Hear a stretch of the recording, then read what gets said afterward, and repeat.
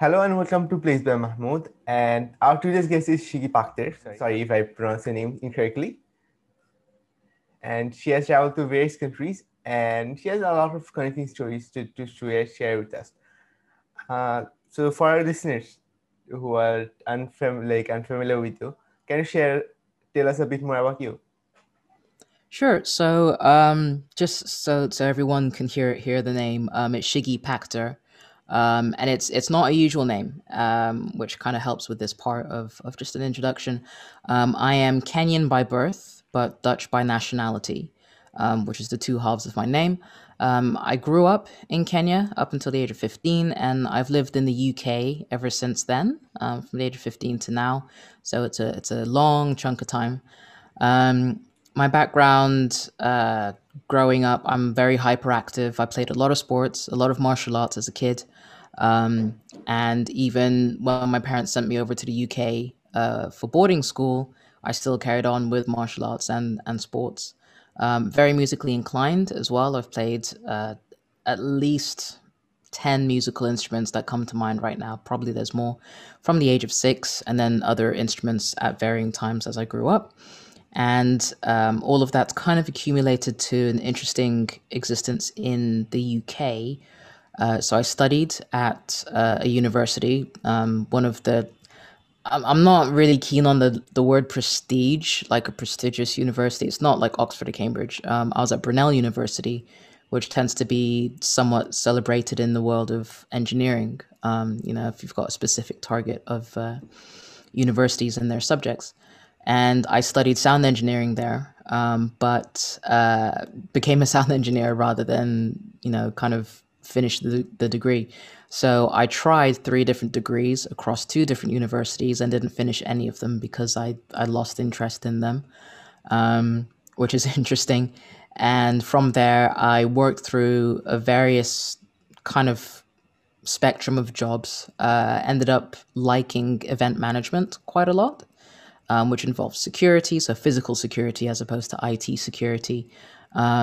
And that kind of reached a peak when I became a manager at the London 2012 Olympics. So the Olympics, like the Olympics, are quite a big thing, for people to watch around the world, and people don't really appreciate or see that there's a lot of work that happens behind the scenes, and even to the point where in my section of the park, like not even the whole park, just my tiny little section, over a 16-hour shift, we were expecting at least 250,000 people to come through that section on its own. And I, along with a team of about 12 to 15 other managers, we were all managing this kind of space. So going from dropping out of university, still being a sound engineer, working in security, and kind of reaching a managerial point at the Olympics is one of my kind of highlights, life highlights, I suppose. And from that, I worked in a few startups as well in varying roles for various industries. My passions kind of ended up becoming job uh, ideas as well. So I love bouldering. I do Brazilian Jiu Jitsu. I'm a DJ as well. And from DJing, I actually DJed semi professionally. And with the startups, all the experiences from those businesses that, for whatever reason, either the financing failed or business characters kind of didn't work very well, which is a very common thing in startups where people's characters don't really work well, especially when you're founding partners. So from that, over the last 2 years, I've been starting my own business again as a sound engineer. So the sound engineer skill I had at university, I created into a business which is AudioFi. So AudioFi is an audio content production house, uh, basically covering creating, editing, and producing audiobooks, podcasts, any kind of audio real estate, which I like to call, for corporate businesses. If they want to make their website searchable through audio, which is a very, it's not popular yet. It is happening. People are realizing the importance of it. And we also are currently experimenting a lot in the voice AI area of the world. Things like Clubhouse and all this social audio networks are kind of coming up. So we're really exploring all of that and just looking at how much leverage and longevity. Sorry, that's my elbow. Just how much distance that there is in voice AI and audio. Social audio media, which is an interesting concept. So yeah, that's a very kind of quick, squished overview of I suppose my professional life and my geographical life. Yeah, that's really cool. And like it really is like your life is quite diverse as well as like very interesting for me, a lot of people, including me. I Yeah, appreciate that. yeah. So like as you mentioned in the last, like how big do you think like audio is gonna be? Like let's say in I 2030. think yeah. So we're in 2021 now. So like 9 years time, there's no doubt in my mind that audio is going to have a far more. I would never say central because we are very visual creatures, right? So as much as we love our ears, our eyes kind of tend to take more precedence than our ears. But especially with the pandemic, that's kind of happening for some areas in the world. A lot of people who do work in the world of tech or use phones and screens, a lot of the time, I don't know about you, but I've been in lockdown in the UK and I actually get screen fatigue now, because just staring at a screen for, as a sound engineer, I could easily look at a screen for 16 hours in a 24-hour period, which is a lot of time. But you just don't realize it happens until your eyes get really sticky and you're just like, I can't look at the screen. And then you start putting eye drops in just to keep on going. But my ears are just like, yeah, no, we can carry on. Um, so I think we've got smart speakers, right, that are out there. So I have one in the corner of my room. I'm not going to say her name, but it's the female version of Alex. Okay, cool. She didn't reply to that. Right. So if you just miss the A and she's good, like, okay, because she's super sensitive. Like in the past, I just like say, oh yeah, so I've got a Alex, and then she just kind of goes, yes, how can I help you? I'm like, shh, no, I'm not talking to you. Um, but I think yeah, smart speakers are kind of they're on the up year by year. Like people are using them more and more. In our phones, they're embedded. So we've got, I don't know if my laptop. See now I'm scared of saying names because I have all of these things at home. So we've got Siri. Okay, good. And then we've got Google, and you've got I think, what's the Microsoft one that everyone forgets about? Cortina, I think, is the Microsoft one. Yeah, Cortina, yeah, and then I have a Samsung. I should know this one. Bixby. All right, so those are all the voice assistants that exist now, right? And they're all. I think Google's probably the most comprehensive one, just because the search engine that sits behind it is so dense. Like a lot can kind of come out of that. I think the Amazon speaker is the second probably most comprehensive one because there's things called skill sets. I'm going to call them Alex skill sets because if I say her whole name, she'll start going crazy. So this is interesting, right? Just as from a psychological point of view, I'm already being trained by technology. I just want people to observe what's happening. As someone who's kind of trying to understand voice AI, I'm already being trained like how to, not I don't want to say upset them, but not to trigger them. It's like, if you have a child and you don't want to say the word chocolate because they'll go crazy, like, oh my God, I don't want the chocolate. Same thing. But I believe in 9 years, definitely there's going to be a foundation of audio that people will start to take for granted. There's children now who are what, maybe 5 years old, who are learning to speak. And if there's smart speakers in their homes, they are going to learn the narrative of how to interact with a smart speaker. All right. And then from 5 years old to 14 years old, by the time that becomes normal, they're just gonna just, you ask them a question they don't know, they're just going to ask their phone, or they're just going to ask their speaker at home. What's two times two? Or what's this? Or how's the weather? Or should I take my umbrella outside? And the thing will be yes, no, four, go collect your laundry. You know, it's gonna be mad. So I think it's gonna older generations are gonna be a little bit fearful of it. Younger generations are just gonna think, yeah, this is normal.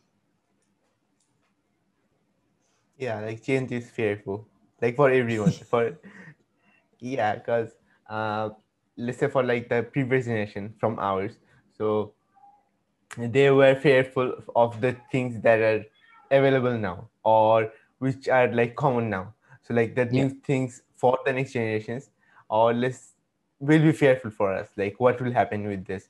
Like yeah, exactly, yeah, exactly. I mean, you think, but like having a phone, right, a smartphone that kind of just tells you all sorts of things. You look back, we're in 2021, even 2010, right? The concept of the things that we have now in 2010, like the comparison is night and day. And then you look at 2000, so 2000 to 2020, some people weren't even born in that span of time, like adults, full grown adults, who are now 20, that were only born in 2001. So the beginning of the 2000s, you're like, yeah, we had flip phones, and like the first iPhone only came out in, 2008. yeah, 2007, 2008. So the first smartphone only came out in 2008. And now we've got smart earbuds that are truly wireless, that have no wires, and it's crazy. It's crazy. Like I can just visualize like what would be the reaction of the people who are generations behind us. Yeah. Yeah, exactly. I have a friend, like, because of the rock climbing, I have a very broad friendship space. So rock climbing and Brazilian jiu-jitsu, so martial arts and sports. From that space, I have a very kind of broad spectrum of people I interact with. So people who are 16 who go rock climbing, and people who are 16 who do Brazilian jiu-jitsu and literally just strangle me because they're way quicker than I am. I'll talk about things from the mid 90s, because when I was your age, which is horrible, I can't believe I can say that, but like I can go, when I was your age, what we had this, like we watched this movie came out, right? So I was watching Demolition Man with Wesley Snipes and Sylvester Stallone, which came out I think in 1993, and I posted a still image of it on one of my Instagram accounts, and one of the people I climb with are just like, what movie is that? And I'm just like, Demolition Man. He's like, oh, I've never seen it, I'll have to check it out. And it's like, no, what? Oh my god, no, like it's a classic, right? It's a B movie classic, like especially Wesley Snipes. This was just before he became Blade, and it was like, Blade. Oh yeah, yeah, I heard about that, and it's that's just movies. So like you say, 20 years from now, people, I don't know, we look at stuff like the iPhone will be something in a museum as a vintage thing. I actually think it is. I went to a museum, and the first iPhone was in the technology section as a, like, technological firsts. So you had like the flip phone, and then you had like a Sony Ericsson, and then you had like a Palm Pilot, right? Which was one of those flip open huge brick things, and you'd like have to type on it. And then there's like a BlackBerry phone as well, because that was like the first business phone. And then there was an iPhone, and you're just like, wow. So yeah, when everyone's got Neuralink in their head and they don't even need phones in 20 years time, it's going to be interesting. Yeah, like the most scariest part is for us is like having a Neuralink in our head. Like Yeah. yeah, that's a very big thing, and it's quite possible, right? Yep, it is. It really is. I mean, Elon Musk is doing Elon Musk things, and for sure, like the Neuralink idea, the connecting the internet to your head, isn't an alien idea. Again, I'm referring to the 90s, because a lot of things that come out now in technology, they have actually existed in science fiction in one way or another in the past. So a lot of things that we have now I love Star Trek. Um, and Star Trek: The Next Generation came out in the '90s, and they had a lot of things like the kind of the way the iPhone works, with a touch screen and stuff. They had that then, and then almost a replication of that starts kind of coming out as an iPhone. So with the Neuralink idea, I know I'm referring to really old movies and they're B movies just because I'm a geek and I love them. There was a movie in 1991 or maybe 1989 called Lawnmower Man, and the Lawnmower Man basically is a film about the internet, like just as the internet started. They made a movie about like this guy. He gets obsessed with the internet and he's on this big like body moving gyroscopic thing. So like he has to swing around at very high speed to mentally connect to the internet. So that's the kind of premise of the movie. But by the end of it, I'm going to spoil it just because, people forget about this. He eventually becomes the internet. So he leaves his physical body and his brain, his soul, or, whatever concept you want to use, is now in the internet. And the only way he's on the internet is because all the phones ring. Because at the time, the internet was through phone modems, right? It wasn't like a smart box or anything or an Ethernet connection. Like you literally had to have a phone line. So that's what they did. And now we're looking at Neuralink, and I'm just like, this is the same. And they were talking about this in the 80s. So, yeah. Yeah, like as that was a thing. So people are already predicting what's gonna happen, like through movies. Mhm. So as like let's say, I'm not gonna say Simpsons, like that predicted a lot of things, but other than that, so like people are always on like prediction mode, like they are predict this gonna happen, this gonna happen, and a lot if comes true because uh, let's say the concept of flying cars, which is still on the working process, Mm. I guess in China, and right now, yeah. So this idea came in, I guess, in 90s, 19, I don't know which year, maybe 70s or something, but 20s. like 20s. Oh my god. Yeah. So again, film reference, some sci-fi. So basically the 1930s when there's a specific art movement that kind of was going around. There's a movie called Metropolis, which has a lot of science fiction kind of robots and stuff in it. Hang on, Alexa, when did the movie Metropolis come out?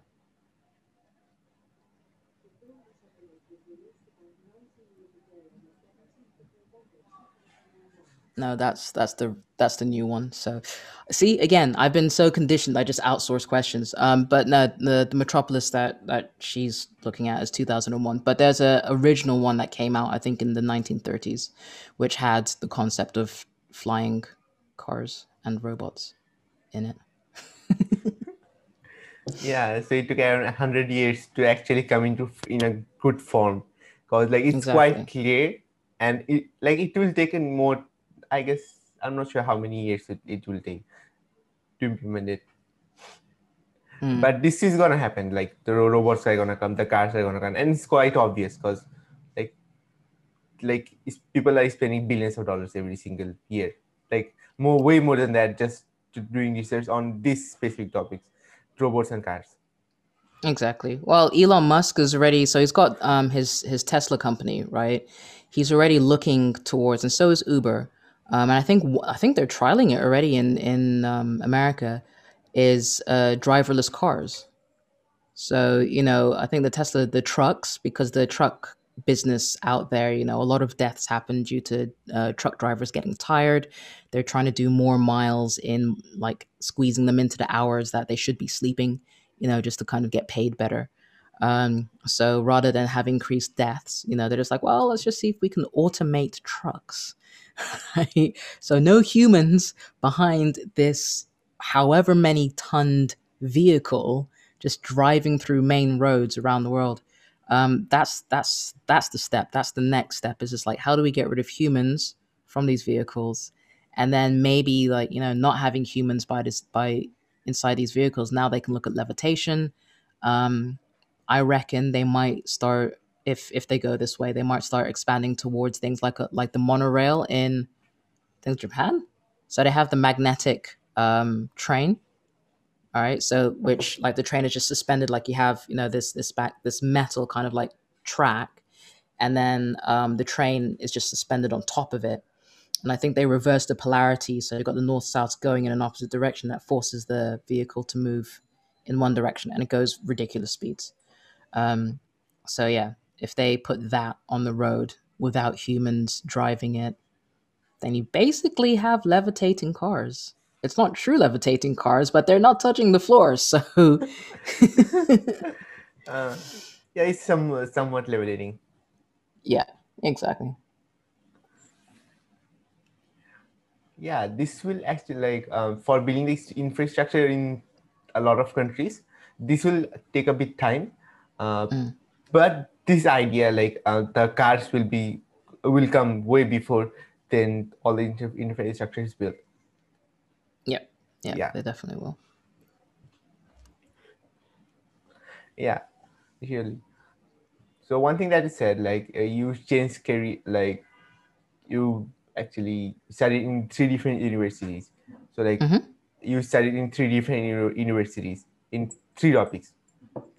So Yeah. I studied across. So I studied three different topics across two different universities. Oh, Yeah, yeah, so yeah. Sorry if I misunderstood. Anyway, uh, it's okay. yeah. So what were the topics like? So the first one, from college to university, having to do my A levels and stuff, was creative music and technology. And I didn't realize it was more creative music than the technology because I studied music technology at A levels and I enjoyed it. I'm like, oh, well, maybe I should carry on doing this at university. So that was the first one I did. But then I became a sound engineer at the university's nightclub, basically. And I'm like, well, I can do more from this job. I have more access to the university as a sound engineer, working as a sound engineer, than I do on this course because it's more music than it is technology. Like the course itself wasn't even in the engineering department, it was in the music department. And I was just like, this doesn't make any sense. And they had in the engineering department because I made friends with other people in other subjects, and they're like, oh god, we've got this amazing studio, this music sound studio, like in the engineering department, and they've got this new chamber, they've got an anechoic chamber. Do you want to go check it out? And I'm just like, why do you, a mechanical engineer, have access to a sound studio when me, a sound engineer, doesn't have a sound studio? Like, these are not making sense. And it was crazy. And I even asked the director of my course, I'm just like, why is there no funding for this? And, you know, I know it's engineering. I know it's an engineering university, so all the money is obviously going to go there. But why do they need a sound studio? And why is our subject not in the engineering department? And they're like, well, you're doing a Bachelor of Arts, which is music. And I'm like, oh, okay. So I left. That was it. Like, I'm like, I want access to the studio. So I moved on to another subject, which was multimedia technology and design. So basically, that covers graphic design, web design, music, but in a more technical kind of way, which was really weird. And yeah, a little bit of computer science. So it's kind of a broad um, media degree, and it was a Bachelor of Science as well. And because it was technically kind of a weirdly engineering thing, I moved to the engineering department, so I had access to the sound studio, and that's all I wanted. I just wanted access to that. But I was still working as a sound engineer, and that degree was okay. I mean, I wasn't particularly kind of moved by it. But then I worked at a company called Yellow Pages. In It was a 4 year degree, so in the third year, that's when I went and worked at Yellow Pages. And for people who are not old enough to know what or who Yellow Pages are, once upon a time, there used to be things called phone books, which were huge. Like literally, sometimes if you were too short to get something, you'd go find the phone book in the house, go put it on the floor, and it would be a step. Right, you could step up onto to something else. That's how big and thick these things were. And at a time, in these phone books, you would have little sections for companies where they would advertise their services and have little graphics on them. Like they wouldn't be complicated. You'd have your plumbers or your gardeners or whoever, like doctors, dentistries, and bakeries, whatever. So my job was as a graphic designer there, and that's what I did. I created those little graphics for those businesses. That was a job. But it would vary in size from like little to the whole page would be just one business if they paid enough money for it. And I hated that job, absolutely hated it.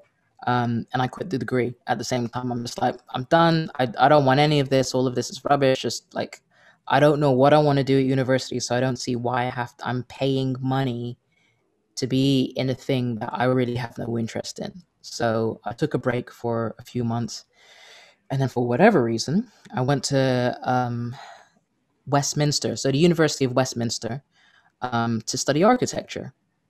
Just because out of nowhere, I decided I'm going to study architecture because I like architecture. I like buildings. Buildings are fun. Um, and I actually really enjoyed architecture, but it's a very classic subject, if that, or a very traditional subject, right? So if you think of things that people have to go to university for, architecture is one of them. Like, you can't become an architect out of university. You have to go get your level 1, your level 2, do your professional level 3 exam, right? And then you're part of an architect firm. It's like lawyers. You can't, go just find someone who's a lawyer that studied it on Wikipedia. Like, that's dangerous, right? Doctors, you wouldn't let a doctor, do anything to you unless they've gone to university. And I think, the medical takes 12 years, I think, to become, a doctor, a fully licensed doctor. And yeah, so all of these classic things in architecture, to become an architect is one of them. I had 2 years there, really enjoyed it, but then realized I actually like myself and didn't want to spend 7 years just to become a junior architect.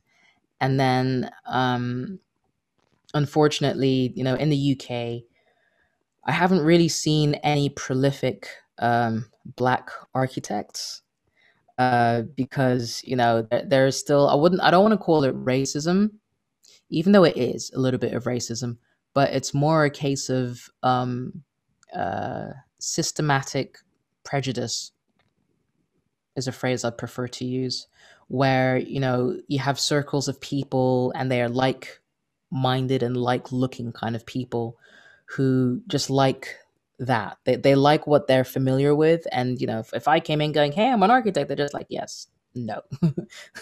We're not going to let you kind of grow and flourish into a top level architect. You're going to struggle because you're female and you're black. So no, that's not a thing, which is an unfortunate thing to think about. But then I was just like, no, I can move elsewhere. So I did 2 years of architecture. I enjoyed it, but then at the same time, I just realized the projection, because it is good to kind of look forwards and look ahead and see yourself in the future. The projection wasn't right, so I thought, again, why am I wasting money on something that I'm not into? And that's when I quit. And I just thought, university right now is not for me. So I'm gonna go do other things. Okay, like that's like very courageous for you, because many people will just do anything to just complete the degree and have no idea what to do next. Exactly. I do think the education system that we have and the education structure that seems to be a global thing. You're born, you do kindergarten, you do primary school, you do secondary school, you do college. Some people kind of drop out in college and then do whatever they need to do. Some people don't even get that far, actually. But those who do reach the level of university, it's like you're 18 years old. You've had a childhood where people are just holding on to you and saying, no, no, no, no, don't go out and do things, like, we're going to protect you, and just do as you're told. And all of a sudden, everything does a 180 at 18. It's like, okay, off you go. And you're just like, but but we haven't discussed this, and you're telling me to go be an adult, and I'm like, you haven't prepared me for this. And it's just like, yeah, yeah, that's what university is for. That is not what university is for.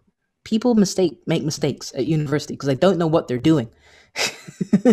And they're doing a degree that they're like, oh, well, I was good at it at school, so maybe I'll be good at it at university. It's like, but is that what you want to do with your life? I don't know. No one's I haven't practiced this. I was just like, okay, cool. Just do a degree that you hate and you will never use. But who am I to, challenge that. So yeah, it's questionable. Yeah, like that's the common, like the most common phenomenon that's happening right now. And but a lot of people are like speaking about this right now because we need to change this. Like as Hmm. yeah, as like the people are as people are protesting against other things in the society. They're like not like not directly protesting, but standing against this. That this is not right. That Yeah. uh, we are just 18 and we're just out of high school and you have to just decide what to do in life. Yep. Yep. It's not right.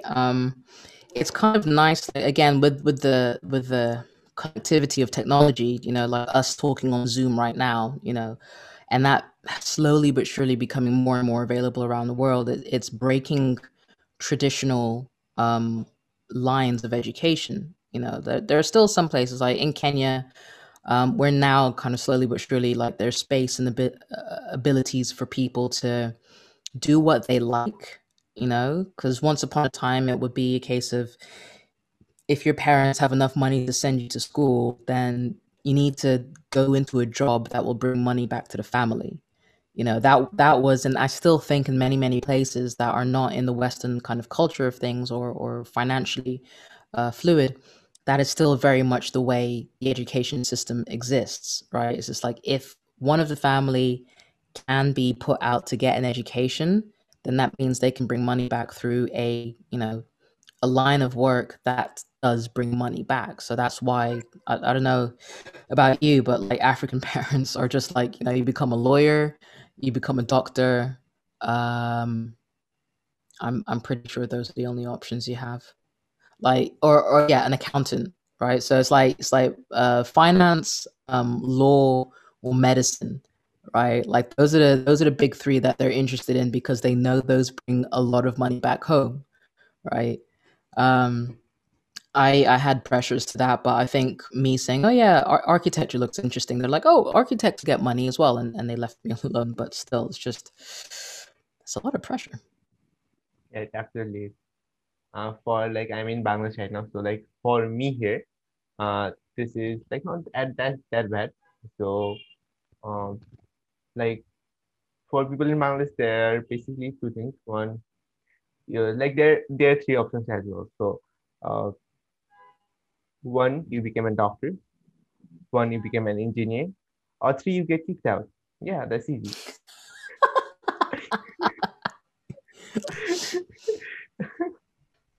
Yeah, I forgot that option. That is the other option. You get kicked out because. Oh, that's amazing. Yeah, that's like a bit mental pressure, but that's okay. It is, and and it's understandable, but it's also kind of unfortunate that those are the restrictions. But I'm hopeful that, over time, as the Western world opens up the technology and in the wake of it, other places kind of have the ability to pick up technology and join in, just people having electricity, having a good connection, an internet connection, and then having a piece of technology that affords them the connectivity to the rest of the world. Like I'm pretty sure there's people out there, actually, I know there's people out there who are running micro businesses just off a smartphone, and that's when secondhand smartphones, so it's like, maybe iPhone 4s or whatever that are still running, they get sent to other places. People use these phones because they still have some kind of technological viability within the infrastructure of those spaces. And if they can connect to the internet, they can, I don't know, connect to Etsy, which is a shopping market for people who create independent stuff, or eBay or whatever. If they can sell things or at least kind of do a commerce type of thing in the e-commerce space, I think that's probably the biggest connecting factor for places that aren't quite on the technological side yet. The most accessible, I think, because if people are just like, I'm an artist, like in the middle of nowhere, people are going to be like, go do some farming. Like your art isn't bringing food in right now. Like nobody cares that you're creating these amazing pieces out of like, I don't know, whatever, just soil and different kind of grass stains. Like it for me, that would be amazing. I'd be like, oh my god, that's amazing. But the amount of work that person would need to do to be seen enough as an artist versus selling products or whatever is is still not. I could be completely wrong, but it's still not quite an option for spaces yet. Yeah. So you say like it's not fair for them because everyone doesn't have equal opportunities because for different parts of the world. Because one Yeah. part, like on one side, like, I am not sharing Kenya, but in Bangladesh, like there are a lot of restrictions in terms of being creative, Mm, and like you have to like if you're in a lucky family where it's okay, then you can do it. But other than that, like it's very hard to like go beyond that. So like exactly. my grandfather, like I once said to my grandfather that um I want to study psychology. So like we were discussing, yeah, like that's what I said. And he was like, no, you don't. Why do you want to study psychology? Like like who should study that? Exactly. Exactly. Yeah. It's tough. Yeah, it's not about tough. It's like why? What subject is this even a subject? No, like for him it's like it's not even a subject. Like you need to study engineering. You learn how to is like how computer works. And I mean like for him he's like around 80 now. So for him, uh this is like learning computer is same as like learning engineering. So he says like this. So he says like you have to learn engineering, that's what's working right now. Mm, yeah. Yeah. Yeah, that's a cool perspective, you know. It is. It is. Anyway, so how do you describe like what's the perception about education and learning? Like what's right education and learning for you? Um.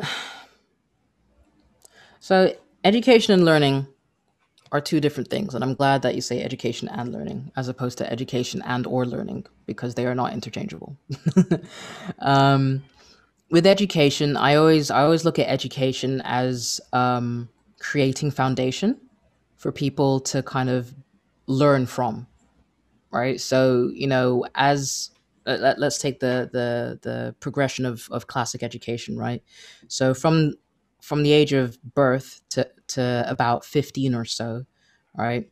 We're in very regimented spaces that have been designed to give us a very broad understanding of how the world works, right? So we can look at it from the school system, but I don't want to look at it from the school system just like as existing as a human being. Your environment and the people around you give you the opportunity to be educated. So when someone tells you something and tells you this is the way it works, like you're being educated in the way the society you exist in functions, right? So that's your education, where you're told, like, just to to kind of really explain this, you're told you have to wear clothes, okay? You have to wear shoes. You have to brush your teeth at least once a day, if not twice a day, okay?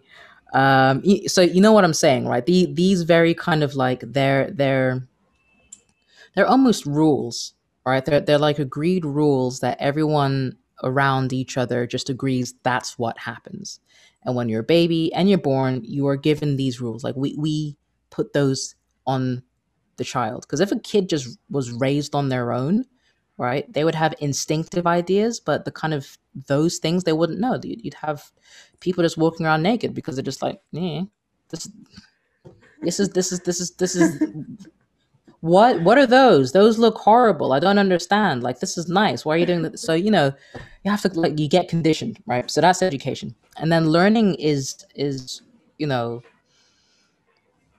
kind of having things that aren't necessarily like the foundational kind of representation of what you need to live. Learning kind of adds on top of that. So that's when you start kind of building a house. And when you build the house of learning, you can either build it as the way people tell you how to build a house. So you do have your four walls and then you have a roof. and then the learning can kind of get a little bit more detailed, right? So, again, with school education versus family education, you get told you have to wear clothes, but I don't like wearing dresses. I like wearing trousers. You can't wear trousers because that's what boys wear. Why? Like, I want to wear trousers. Why are they only for boys? Boys have two legs and I have two legs. So what makes them more different and more special than me? So, that's where learning comes into play because, you understand the foundation of clothes, but now there's this kind of this detail that now separates into left and right. But then, you get the conditioning and then you see a guy in a skirt and you're just like, boys aren't allowed to wear skirts. It's like, why do you say that? Oh, because I got told. What if you accepted that they could wear skirts? Then you're like, I don't know if I'm happy with that. So, like, that's the learning, right? So learning can change. Learning can kind of evolve depending on where you are, the space you're in, and again, the societal influences. So if I spoke Swahili in the heart of America, like, just, I don't know, some place that's super conservative, that are completely fearful of anything that is not like them, right? I'm trying to be politically correct here without kind of insulting anybody, but you go somewhere where your language is not understood and is almost feared, right? And you go in and you just start speaking, right? Your native tongue, and people are looking at you like, what are you doing? What even are you? Who are you? Like, speak our language or go away, right? So those kind of things. And then I'm sat here going, oh, okay, there's a problem here because I don't know what you're saying and you don't know what I'm saying. So either, because I'm the minority, I'll just be like, okay, let me learn your language because I'm in your space, not the other way around. We're like, oh, you're foreign. Let's learn your language. No. So yeah, so that's I mean, I could go into this into a hugely deeper level, but just based on opinion. But that's what I think the difference between education and learning is. Some people do sometimes say that they're interchangeable, and some people actually think education and learning, the way I've described this, is the other way around. But that's what makes discussion interesting. Yeah, absolutely. Because like it's subjective for them. Like what like everything is subjective. Because Exactly. yeah, the definition is gonna not it's not gonna match. What? Yep. How do you know like what's right for you and what's right for him? Right. Yeah, if someone else is colorblind, then Yeah. that's a whole mess. This is blue. No, that's green. Okay, fine.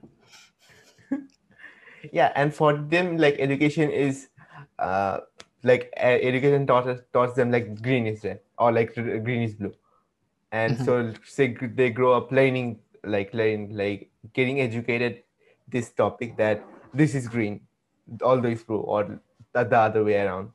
Yep. And then learning, I suppose, would be, again, if they move somewhere else, and the general kind of consensus would be that no, this is blue. So that thing that you knew is green to be blue, you're just like, so this gets okay. I'm trying not to, but it's just, I love this topic so much.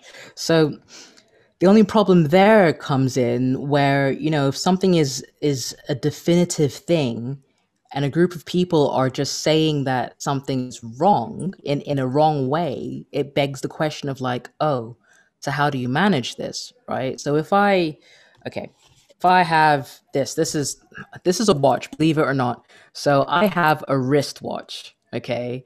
And someone was raised to understand that this is a banana, okay? Just for the sake of it, right? Their entire life, they know that this is a banana, and then they come here and they're just like, "Oh, that's a nice banana you have." I'm just like, "This is a watch." And they're like, "No, it's a banana. I've seen those. Like at home, my grandmother has a whole bunch of them. We call them bananas." And I'm like, "Okay, I understand what you're saying, and this is just this is a language kind of augmentation that has happened. So how do you manage it? Do you reject their reality and tell them that you are wrong? This is a watch and that's the end of story. Or you'd be like, hey, at home you may call them bananas, but over here we call them watches. And if you want people to understand what you're talking about, you might need to just call it that, you know. Yeah. Um, that's yeah, that's that can span off into very, very many different topics, but I'm going to keep quiet. Yeah, that's okay. That's okay.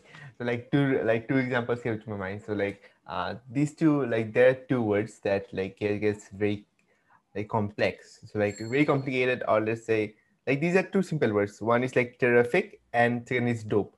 Okay, so yeah, so for different, if I say this thing is dope, many people will get offended by it. Cause they think this as negative, because dope has a negative meaning as well. But I'm using it as positive.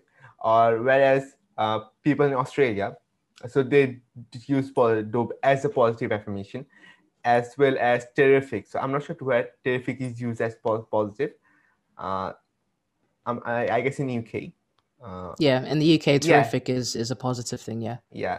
But in like let's say in Bangladesh, if you say this thing is terrific, and you say what the heck are you talking about? Yeah, so So that over there, like that's a bad thing. Like terrific is yeah, like terrible kind of thing. yeah, that's extremely bad. Yeah, I'm making a mental note of that because when I go over there, like being British, I'll be like, "Oh, that's terrific," and people will be like, "Oh, what the okay." like these are the words that are used almost every single day by normal people in different parts of the world, and for them it's true. Like as you said, watches a band is a band is a watch it. For them it's true, on their side of the world. But when you just come together, no, this is not watch. This is a banana. This thing happens. It's tricky. It's tricky for It's sure. very But tricky. it's when you're more open minded and more accepting to the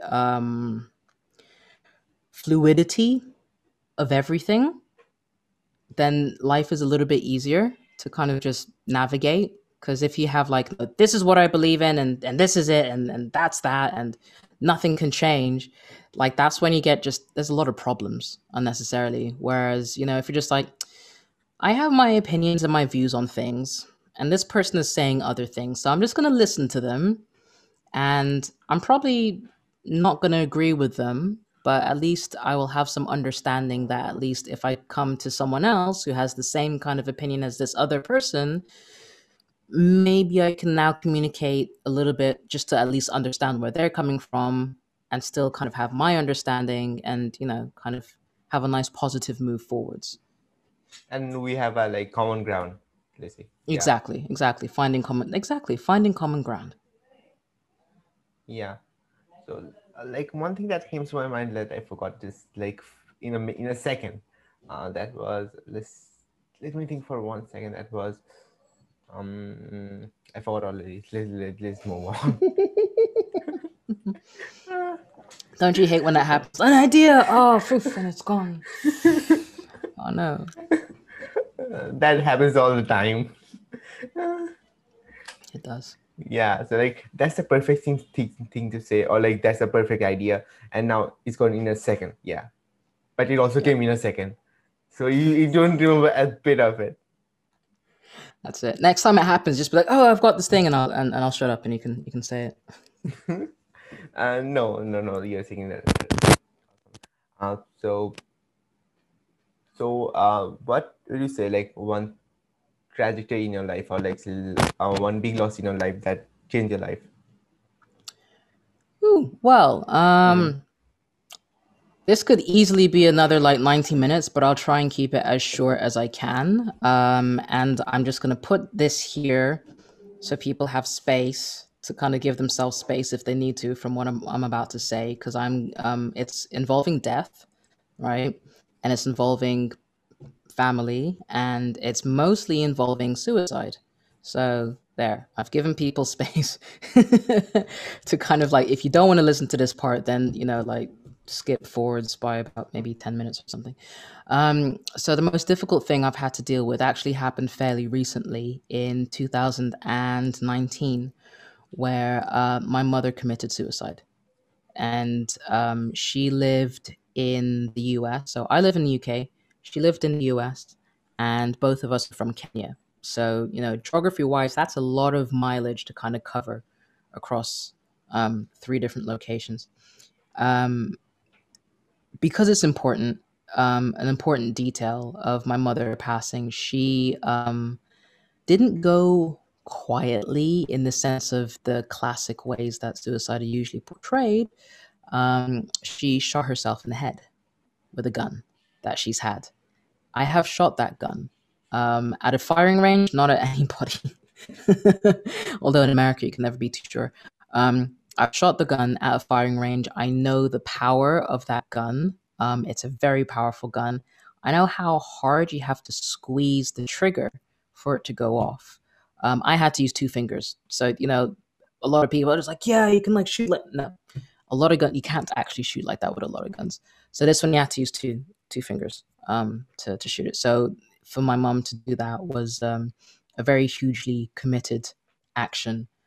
And I was in the UK. So that happened in May 2019. And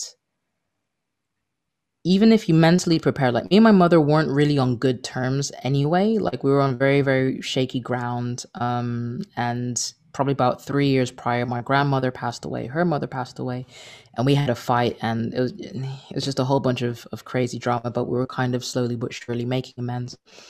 So when this happened, I I had the shock, like the initial shock of learning a family member has passed away, whether it's by suicide or by natural slash unnatural means. It's always going to be a shock. It doesn't matter. I don't care who you are, unless that person has been woefully abusive to you to the point that you've literally disregarded them from your life. In that case, fine. If you're happy that they died, then okay, I understand. But like, if you have even a rocky connection with a family member and you hear of their passing, it shakes you to your core. So having my mother commit suicide, um, I would say it momentarily paralyzed me when I heard it down the phone. Then I heard it from my stepfather's daughter, so my stepsister, who is a year older than my mother, because my stepfather is very old and he already had kids from another marriage, and one of them was older than my mother. It's crazy. Um, but hearing that from her, kind of just completely just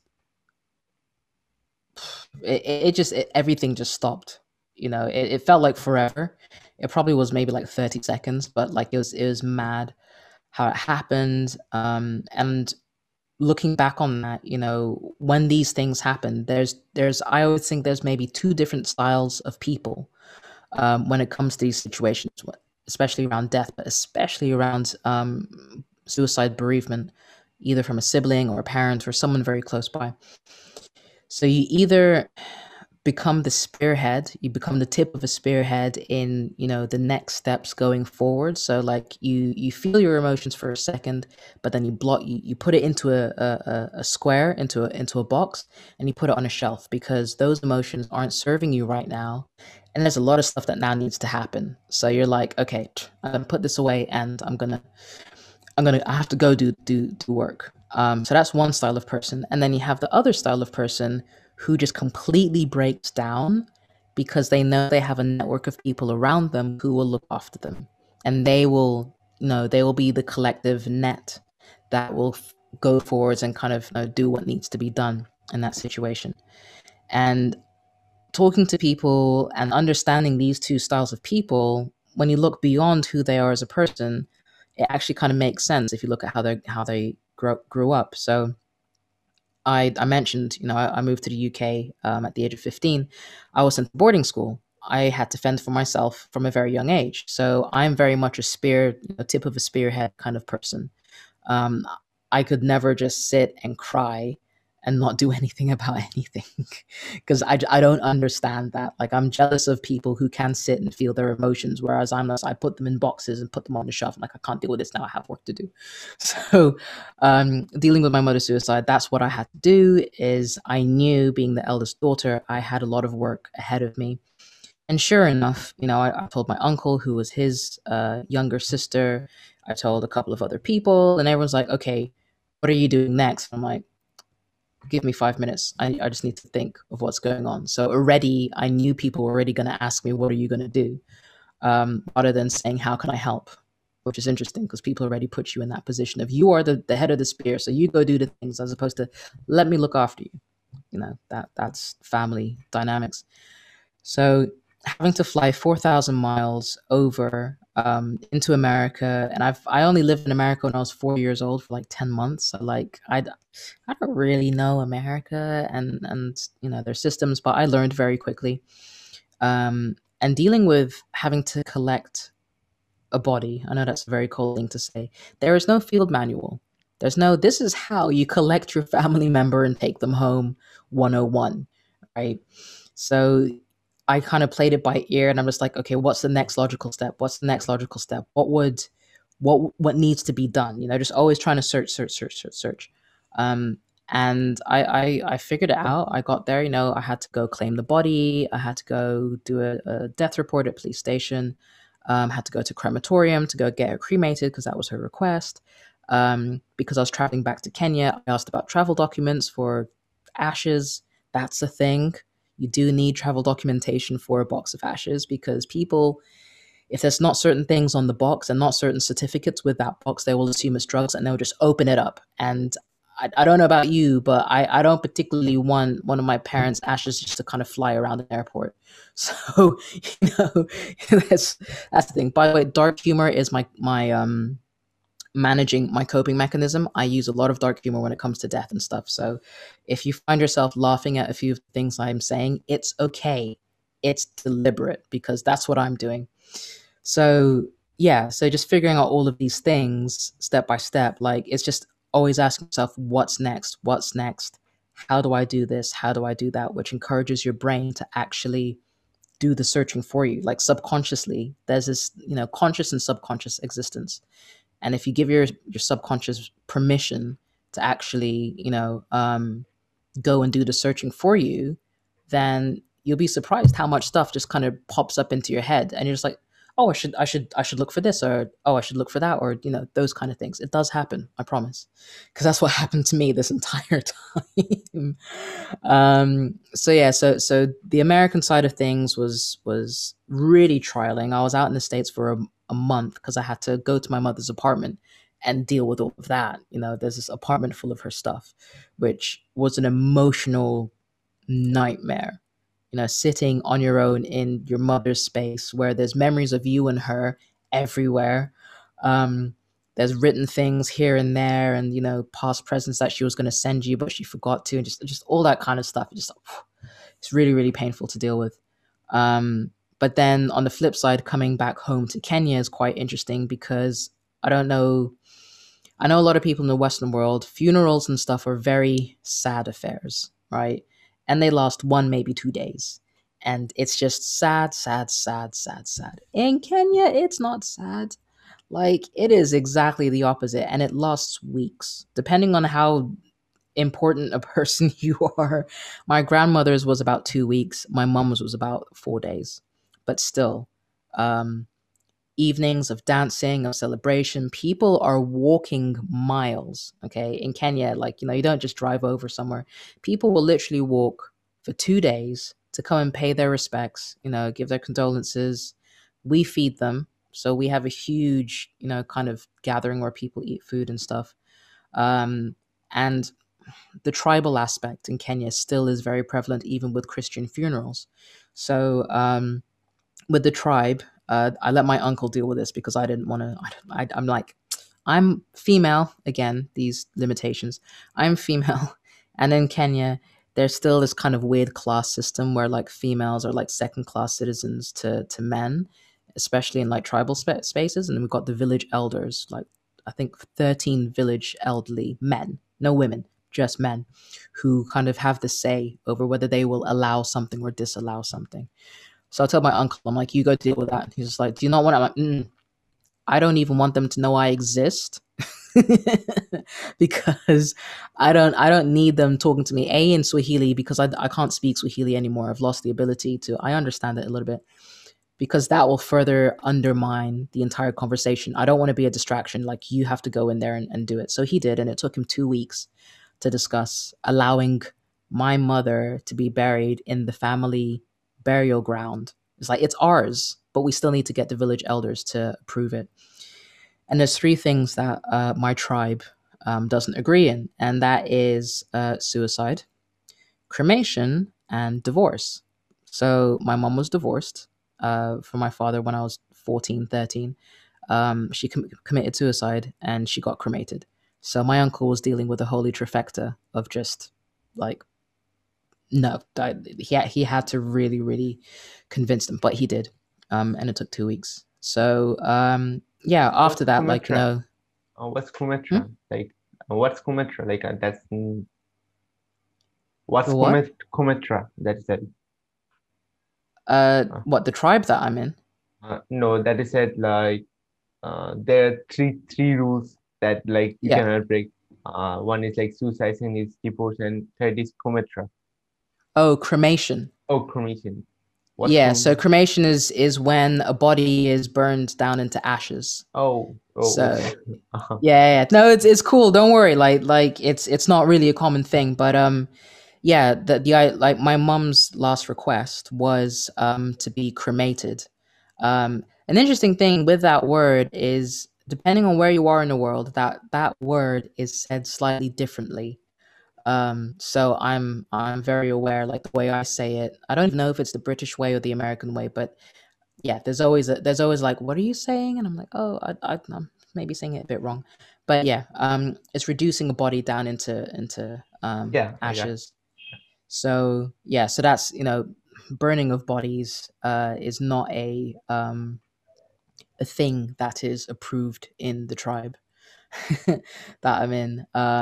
They they require whole body to be buried in the ground, which is weird because they bury bodies in concrete boxes. So I'm just like, how about you save yourself the cement? And I put her in a biodegradable urn with a tree plant in it. So then she grows into a tree. Like, that's better. That's feeding the earth rather than like poisoning it with all these cement boxes. But that's another conversation. Um, and yeah, so she got buried, and that was probably the easier side. Just realizing that there's a lot of family, even though I'm miles away from them for so long, there's still family there to support me. So yeah, that was probably the most painful and steepest learning. I wouldn't say education, huge learning curve for me. It absolutely is, because yeah, as you said, like like if a close family member goes away, even if he or she is not that close, it is painful. Hmm, Yeah, it is. and the biggest loss is like, let's say, like on our emotional side, because it's, I don't have the best words to describe it, because yeah, I'm not even an emotional person as well, that much. It's fair. I mean, it happens. Like it there's not really words to explain like the feelings that happen because I don't Mm, even think the emotions that come out are so primitive, because as humans, depending on whether you believe in evolution theory or not, we express through movement first, and the words that we're using to communicate came way later, mm, so the kind of like if someone tells you something and you get this kind of weird, just like very instant feeling of movement that just comes out of your body, like to the point where you're sweating and your heart rate goes up, and you're breathing really fast, like that will happen way before words come out of your mouth, and if you can't put words to that, that's totally fine, because there's a lot of things that we do that don't have words. All we do is describe what our body is doing. If you're scared, right? We have scared, we're shaking. But shaking can also mean cold. Shaking can also mean tired. Shaking can mean hungry. Some of those emotions and some of those are states. So it's, yeah, the kind of trying to describe emotions, I think, I realize people try to do it a lot, but at the same time, I'm like, nah, just it's a feeling. Like emotions are mostly feelings, and that's totally fine. yeah, absolutely. Emotion, like what's the difference between emotion and feelings? Like that's the same thing, isn't it? They're Yeah, I'm pretty sure there's a very, very, very small nuance kind of difference between emotions and feelings. Um, and I think it does kind of, I mean, when you say it, I am feeling this, I am feeling that, I'm feeling angry, versus I am angry. If I say I'm angry, the embodiment is maybe I'm sweating a little bit, maybe I'm shaking a little bit, maybe my skin color's changed a little bit. My ability to speak words is limited because my primal brain is going must do whatever because of anger.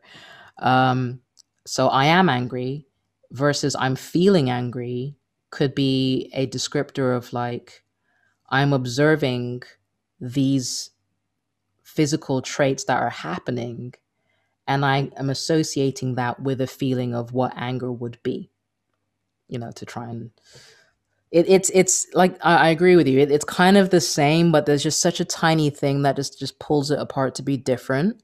Um, um, but yeah, it's an interesting topic.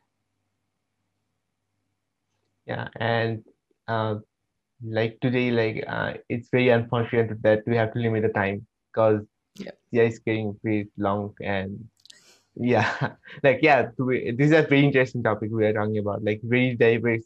Each topic we can go like for 90 minutes or like more than that on each topic. But we have to limit it. We got to stop somewhere. Yeah. Yeah, absolutely. So before you go, so any last words that you want to share? Yeah, just for people out there, like it's really important to be brave to fail. Whatever you're doing, whether you're kind of doing education things and studying, or you've got a job and you're going through that. Whatever you're doing, it's important to be okay with failing because you only grow when you fail. If you just focus on succeeding all the time, then you kind of get stuck and you become very, very safe and very confined in that space of success. And you only grow when you fail. You won't die as long as you're doing stuff that is safe. Like you kind of you check what you're doing is relatively safe. You look at like, if I fail, what will happen? Oh, you didn't get that job. Okay, cool. Or the business didn't work out. Okay, cool. So you can go do something else. Don't kind of start planning things like, oh, if I step off this ledge, we're like, no, no, don't do that. Okay, don't step off ledges that are dangerous. Just kind of assess, do a risk assessment. um, yeah, I think that's the most important thing to do because we only have one life to live, for the most part, and it's really, really important that we do stuff that we want to try and do, because no one gets out of this alive. No one lives forever. Absolutely. And we have to try to stay on the positive side. Yeah, we'll there will be negativity, and we have to try to be as patient and positive as we can. Exactly, Yeah, exactly. absolutely. So where can our listeners find you, online or offline? So online, there's a few places. If you, I actually talk about the subjects that we've spoken about today in my own podcast show. It's called Getting Shiggy With. So my name is Shiggy, Shiggi. So Getting Shiggy With. And the episodes are anywhere from half an hour to maybe an hour and a half long, depending on what they are. And you can find me anywhere: iTunes, Spotify, Google, Amazon, wherever. Just put, Getting Shiggy With, and I'll pop up. If you want a central space for all of the things that I do, shiggy.co.uk is my personal kind of just space on the internet where I just post stuff up. If you want to find me on Instagram, I'm Shig. So you just put ELSHIG into the search, and the first one that pops up. Same on Twitter, exactly the same handle on Twitter. And if you want to like look into the business stuff that I do, audiofi.me. So not audiofi.com, that's a different company that does a similar thing to me. But audiofi.me, so AUDIOFY.me, is where I have my business, and I do audio production of audiobooks and podcasts. and we do some experimental stuff with voice AI and audio social networks as well. Yeah, amazing. Uh, yeah, so that's the inner end of our conversation, and so I'm very like happy to have you as my guest, and Thank you. yeah, so I'm very sure like people got value out of it because I don't know why I use value so much like, and on every at the end of every podcast I don't know like this is the thing like people got value out of it, but yeah. uh yeah, so what did you say to like after our conversation, what the people get? I'd like to think a couple of summarizing things from our conversation is, technology is expanding a lot globally, and you don't need to have a lot of high tech stuff to get started. If you want to do something that's more about like what you want to do moving forwards, education systems, you need to start asking questions. I'm not even going to go into that because we'll end up here being here for like another like 2 hours. The education system, just look at it and just be like, is this where I want to go? Is this where I want my child to go? Like, is what is going forwards? Look further ahead by at least 5-10 years, and just be like, is this going to work? When it comes to family members, like if you're the tip of the spear, or whether you're one of the people that needs to be kind of collected by other people to move forwards, that's fine. And it's really, really important to realize you're not an island, right? Regardless of where you are, who you are, what you're doing, even if you're 5,000 miles away from the rest of your family for 20 years, you're still not an island. Um, and yeah, there's cultural differences around the world, and it's really, really important just to be patient and have the ability to have common ground with everybody. I think that's everything. Yeah, absolutely.